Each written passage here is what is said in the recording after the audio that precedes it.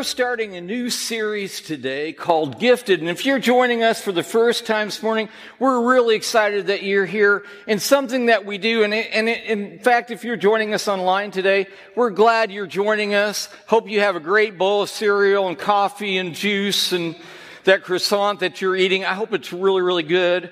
Thank you for joining us.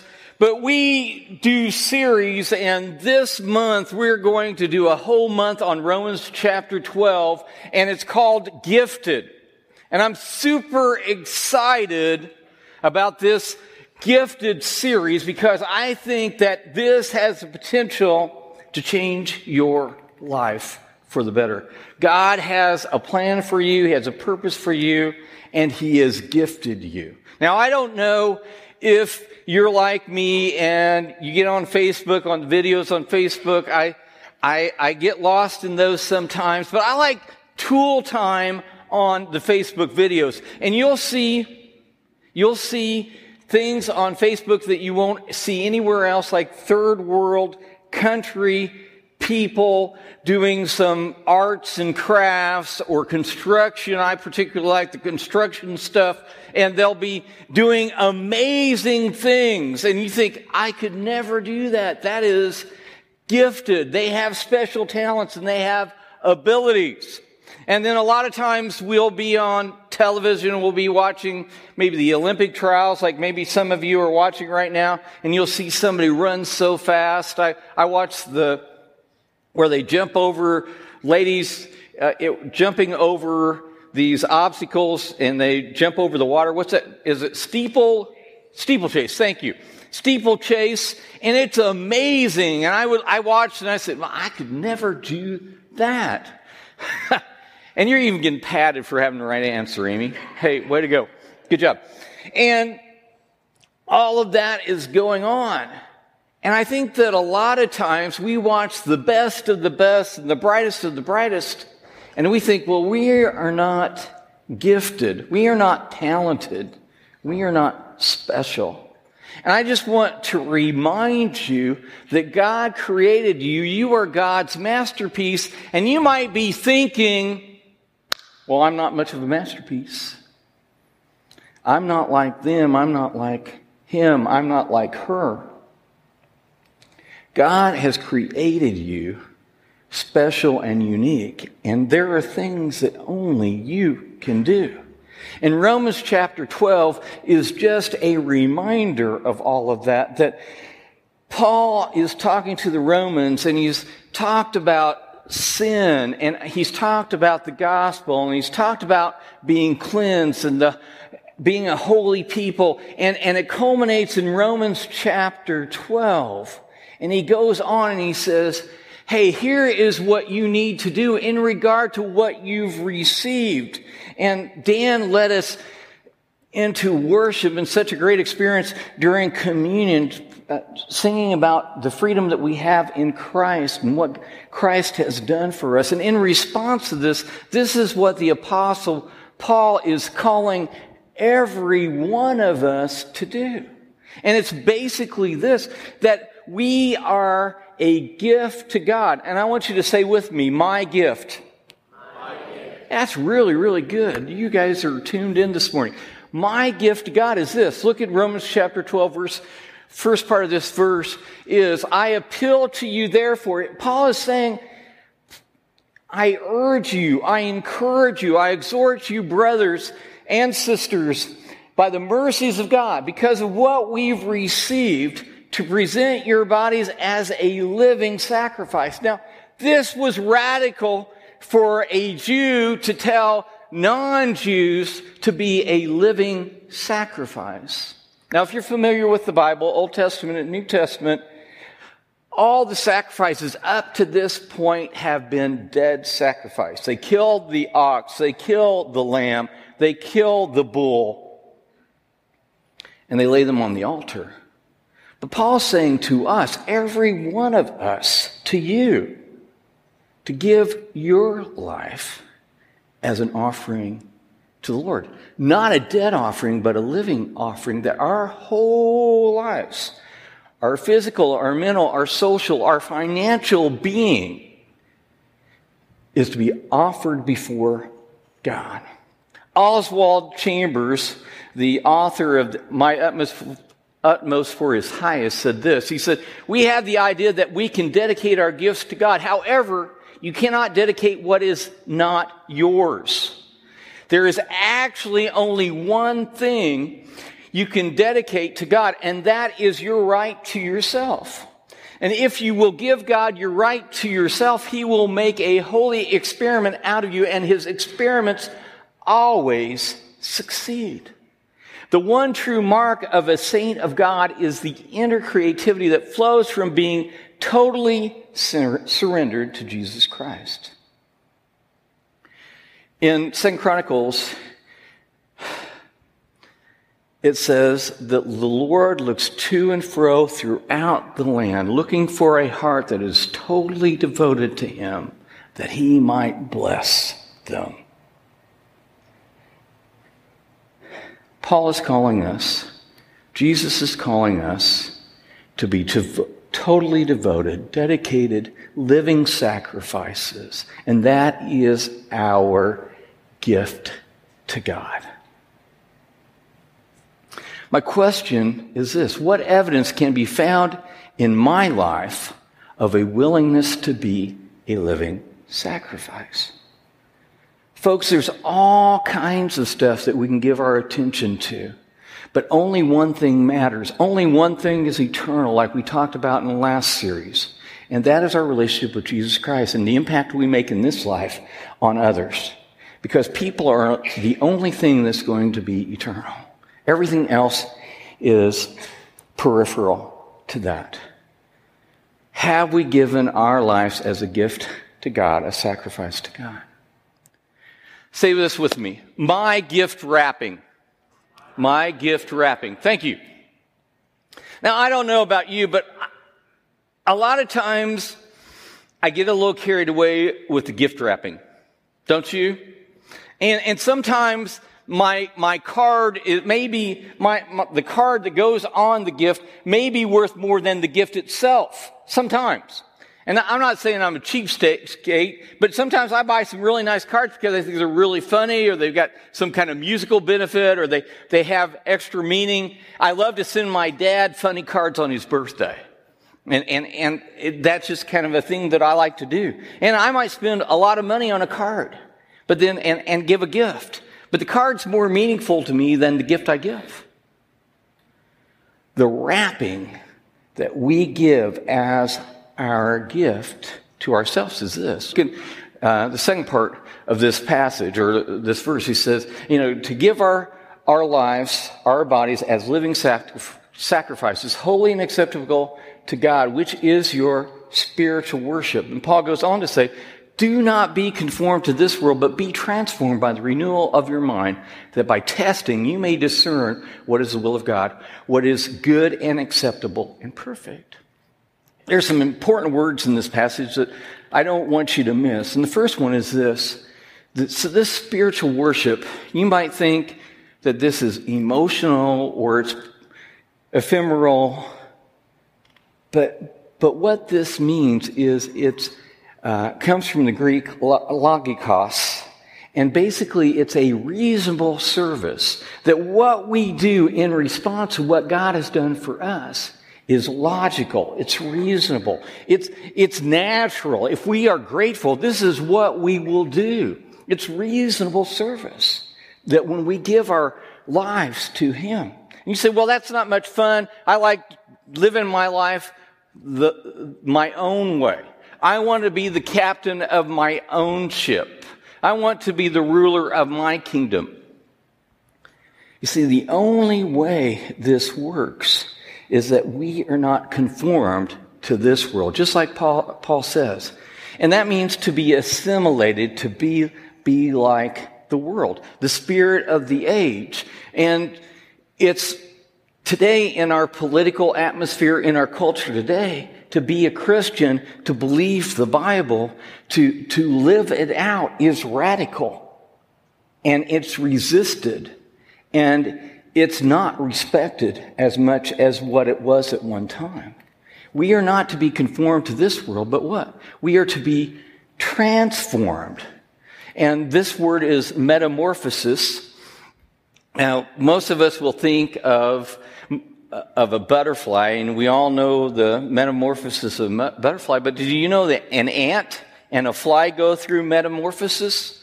And the cicadas that either we enjoyed or hated a few weeks ago, every 17 years, they go through a partial metamorphosis because they don't go through the pupal stage. And I think sometimes we as Christians don't like this metamorphosis transformation process. That you see that we aren't to stay the same. We are to be getting better throughout our lives because the Spirit of God is working inside of us. I was watching a baptism online, and it was very interesting to me, and this is probably a more conservative church than we are, but they baptized in the name of the Father, Son, and Holy Spirit for the remission of sin. But you know what they skipped? And you will receive the gift of the Holy Spirit.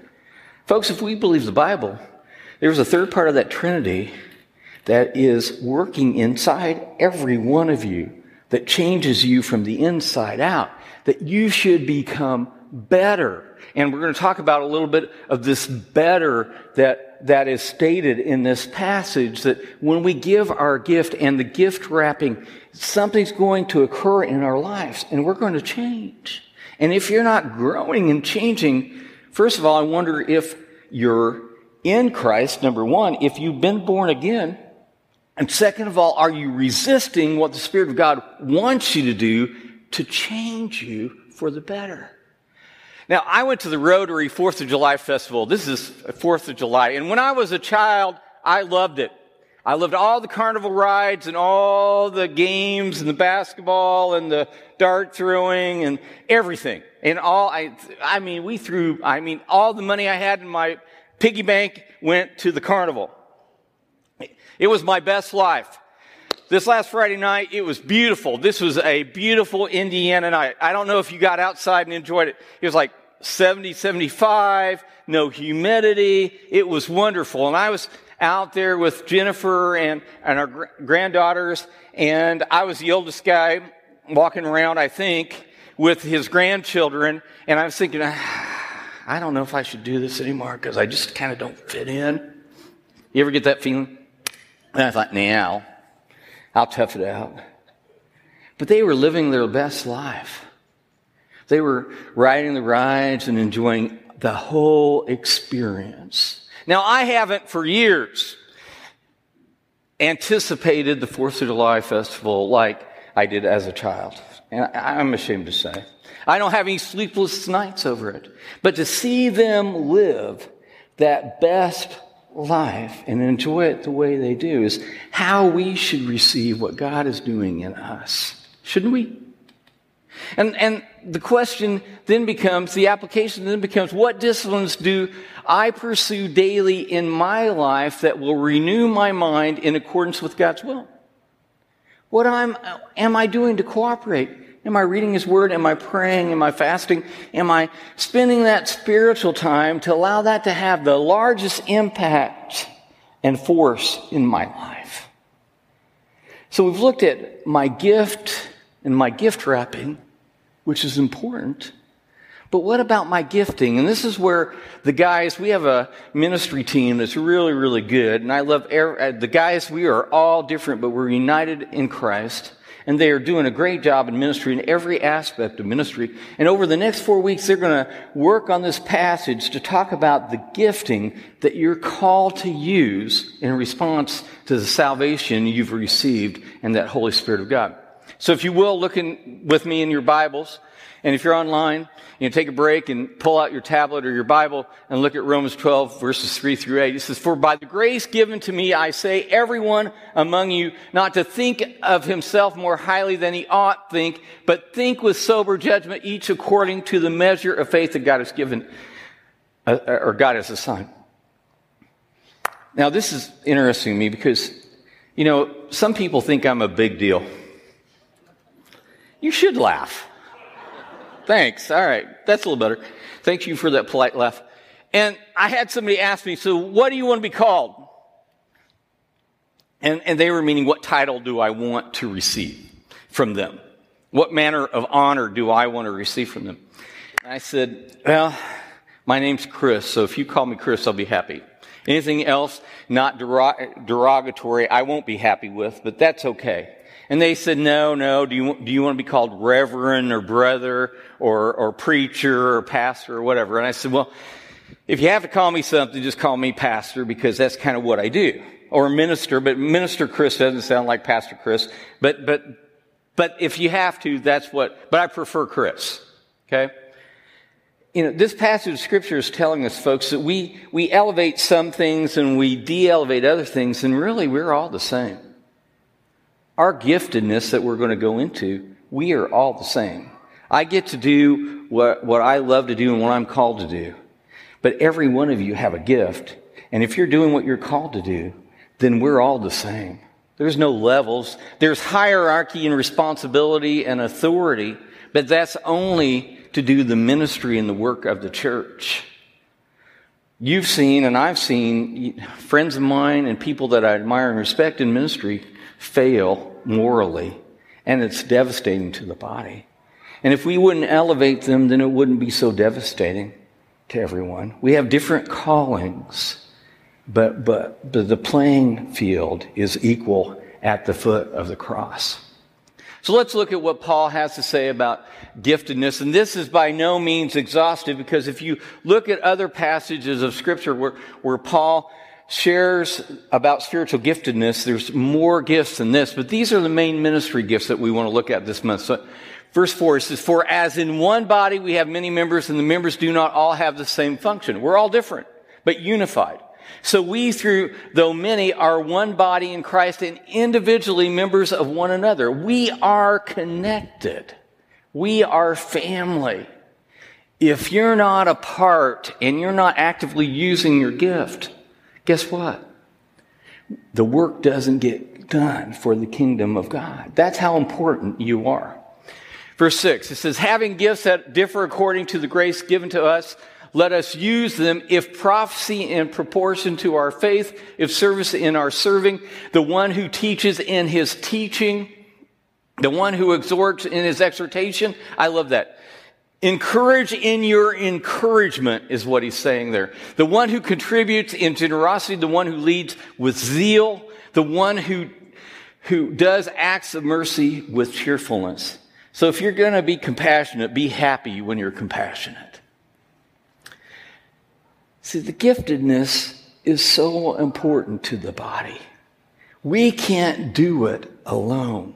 We need each other. And folks, if you're online today and you haven't had the opportunity to rejoin us, physically be present with us, come on home. We need you to connect relationally. We had a great time last week. We had a little cookout. We had a little brunch last Sunday. And we just got to gather and hang out with the family of God.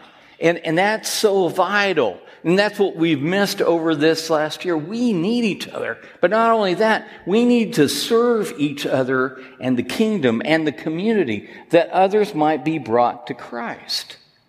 Because our goal and our mission is what? To guide people home. And so we've looked at our gift, my gift, your gift. We've looked at our gift wrapping. We've looked at our giftedness. And finally, we're going to look at my gift unwrapped. What does the community look like when the gifting is being used and we're serving one another? Paul says in Romans 12, 9 through 21, and we're going to breeze through this morning.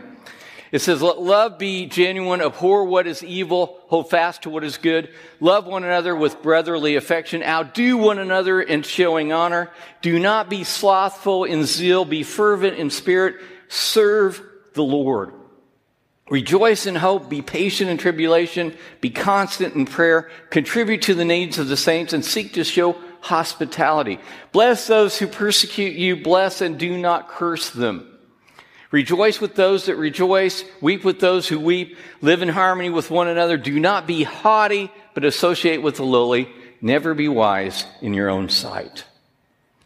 Repay no one for evil, but give thought to do what is honorable in the sight of all. If possible, so far as it depends on you, live peaceably with all." Beloved, never avenge yourselves, but leave it to the wrath of God, for it is written, vengeance is mine, I will repay, says the Lord. To the contrary, if your enemy is hungry, feed him. If he is thirsty, give him something to drink, for by so doing you will heap burning coals on his head. Do not be overcome by evil, but overcome evil with good. And finally, verse 20, or 20, 21. Well, I'll read it. Here's the deal. One of the characteristics of living in the Spirit of God, according to Paul in this passage, is that your love for your friends and enemies is evidence of this living sacrifice. It's easy to love our friends, but it's hard to love our enemies. And it's hard not to take vengeance and spite for spite and get involved in arguments and endless debates. And Paul says here, vengeance and judgment are God's responsibility, not ours. The question is, what acquaintance, friend, or enemy do I need to show love to? It's easy for our friends, but it's hard for our enemies. Brian Chappell was a young boy, and he was sawing wood with his dad. And it turned out to be a rotten piece, or rotten log. And what fell out of that rotten log was a horse-shaped piece of rotten wood. And Brian thought to himself, he said, that'd be a perfect gift for my dad. And so what he did is he took a 2x4 and he took some spindles and he made a little horse for his dad, or what he thought was a wonderful gift. And so when he gave it to his dad looked at it and he had to ask. And maybe you've had these moments in receiving gifts. He said, well, what is it? And the son said, well, this is the horse that fell out of the rotten piece of wood that we did. And I nailed it together. And this can be a tie rack for you, Dad. And so his dad took it and he used it for a tie rack. In fact, it was so fragile that he had to prop it up to make it work as a tie rack. And he used it for tens of years. Well, Brian grew up, and he was probably in his 20s, and his dad was still using this tie rack. And then all of a sudden he realized that what he thought was a wonderful gift looked like something that wasn't so wonderful. And then he thought about his gift wasn't about what he had given, but who it was that had received it and what kind of attitude it was received in. And I want you to get this. Our Heavenly Father loves you like crazy. There's no father in this world that loves you any more than He does. No matter where you've been, how far from God you've gone, whether you think you've committed the unforgivable sin, God loves you like crazy. And whatever gift, however glorious or however little, He receives it like that Father did, because He loves you so much. And in fact, we're just giving back what God has given us. And He never asks more than what He's already given, because He loves you that much. This morning, I hope that you've given your life to Jesus Christ. I hope that you're cooperating in that transforming work of the Spirit. I hope that you're using your giftedness in service of the kingdom of God, because there is no greater king. Why would you ever serve anything less than Him? God loves you like crazy. He wants you to live your best life. Will you please stand as I